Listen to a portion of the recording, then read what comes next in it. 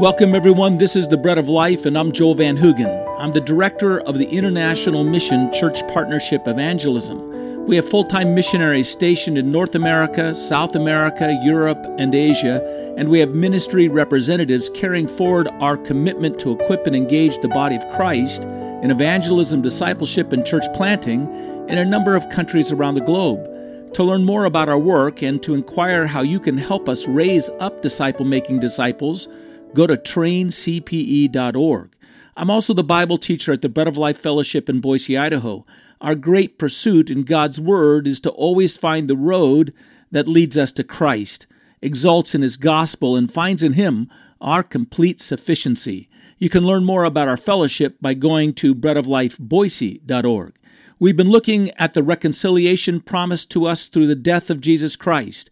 We have been looking primarily at Romans chapter 5, verses 10 and 11, where Paul says that we, having been reconciled by Christ's death, much more shall be saved by His life. And in that reconciliation, Paul tells us, we rejoice in God. We've also considered Romans 5, 10 and 11 juxtaposed against the words of 1 John 1, 3, where our reconciliation is set forward as a fellowship together with God.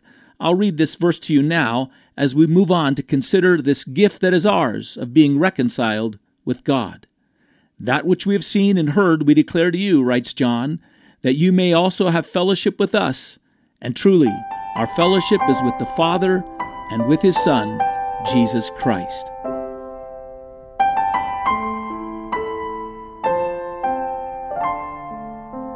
Interesting enough, as John is writing about the fellowship that he's offering and proclaiming to the believers that he's writing to, that they might be encouraged and know the fellowship he enjoys, he casts that fellowship before them in sensory terms.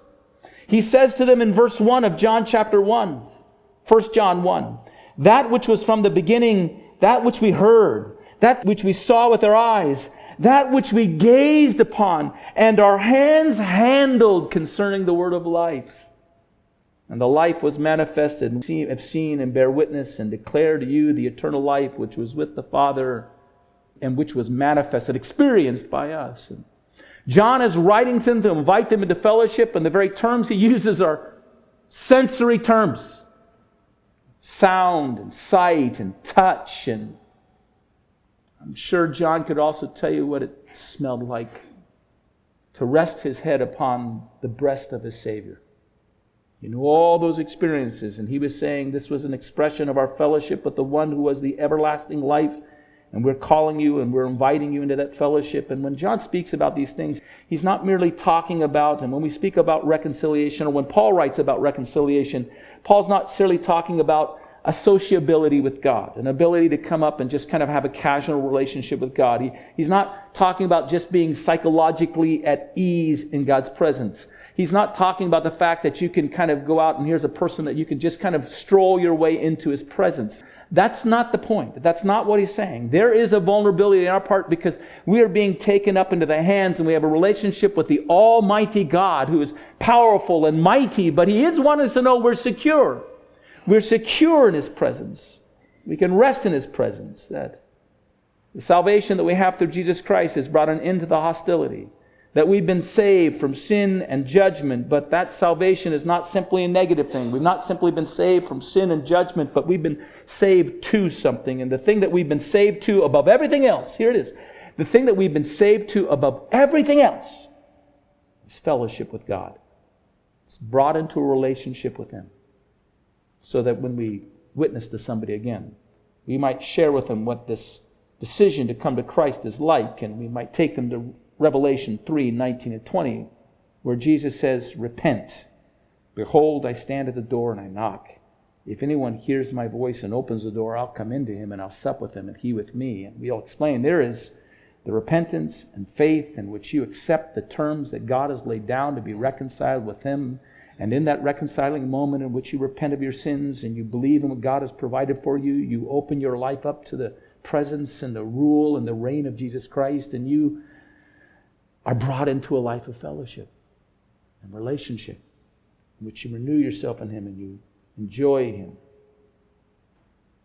Listen to the words of 1 John 1:3 again. And truly, certainly, our fellowship is with the Father and with His Son, Jesus Christ. And I want you to see here the first thing that John wants those individuals to know is this, that this fellowship is sure. That's what we're talking about. There's an assurance behind it. Surely, truly, certainly, our fellowship is with the Father and with His Son, Jesus Christ. And there is assurance in this reconciliation. There is ongoing fellowship that follows this reconciliation. And so, in verse 10, Paul is underscoring this same idea of the certainty or the assurance or the truth that we are reconciled. If God reconciled, if God initiated the work of reconciling us to Himself when we were enemies, how much more now that we've been reconciled shall we enjoy the fellowship, is basically saying. Shall we come to enjoy the end of our salvation, which is fellowship? How much more shall we be saved by His life, is what he says. See that word there says in Romans 5:10, if you're going back and forth between our passages.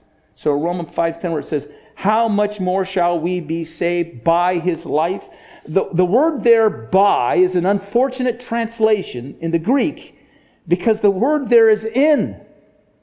How much more shall we be saved in His life?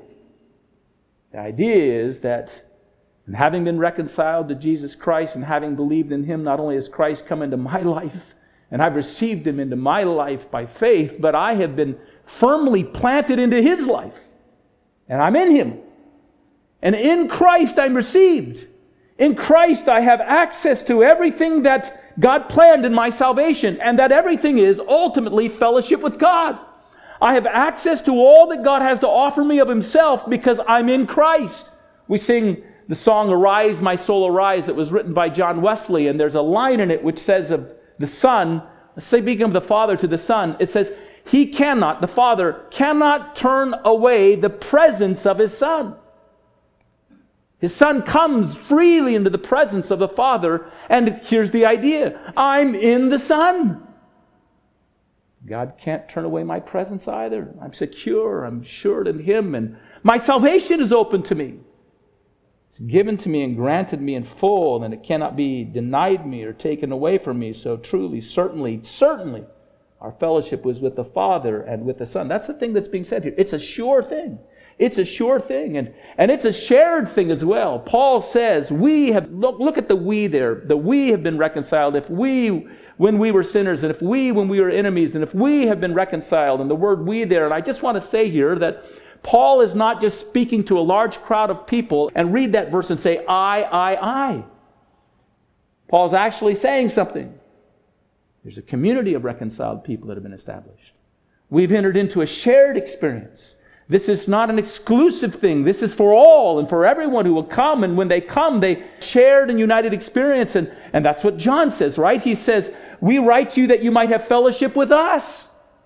And our fellowship was with the Father and with His Son, Jesus Christ. And this reconciled life is a reconciled life into a community, which together we enjoy and we experience that life. And not only that, it's sure and it's shared, but it's the same. It's the same experience. The reconciliation and the fellowship that John is saying they experienced, where they heard Him and they saw Him and gazed upon Him and handled Him, those deep sensory relationship that he enjoyed, he's basically saying you can have the same relationship. You can progress into the same deep, intimate relationship. And that's why Paul says we've been reconciled. Paul, you and I together have been reconciled, and we now in Christ have access to the same salvation. It's the same experience. It's the same fellowship. There's no tier of favor here.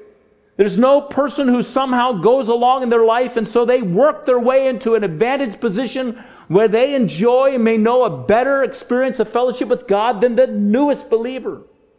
So John goes on to write in 1 John chapter 2, and I think it's verses 12 through 14. He says, I'm writing you little children, right? And then he says, I'm writing you young men. I'm writing you fathers. He breaks the church down into those who have journeyed with God for a long period of time, those who are in the midst of the fray, those who are new believers. Of the fathers, he says, I write to you because you've known Him who is from the beginning. It makes sense. They've walked with God. They've experienced Him. They've known Him who's from the beginning. They've built their life around this deepening fellowship with Him. And maybe you've been with somebody like that. You just know they've lived a long life, and they've lived that life often in the presence of God, enjoying His fellowship, and it radiates from them. That's their unique fellowship they have. And you think, well, that makes sense.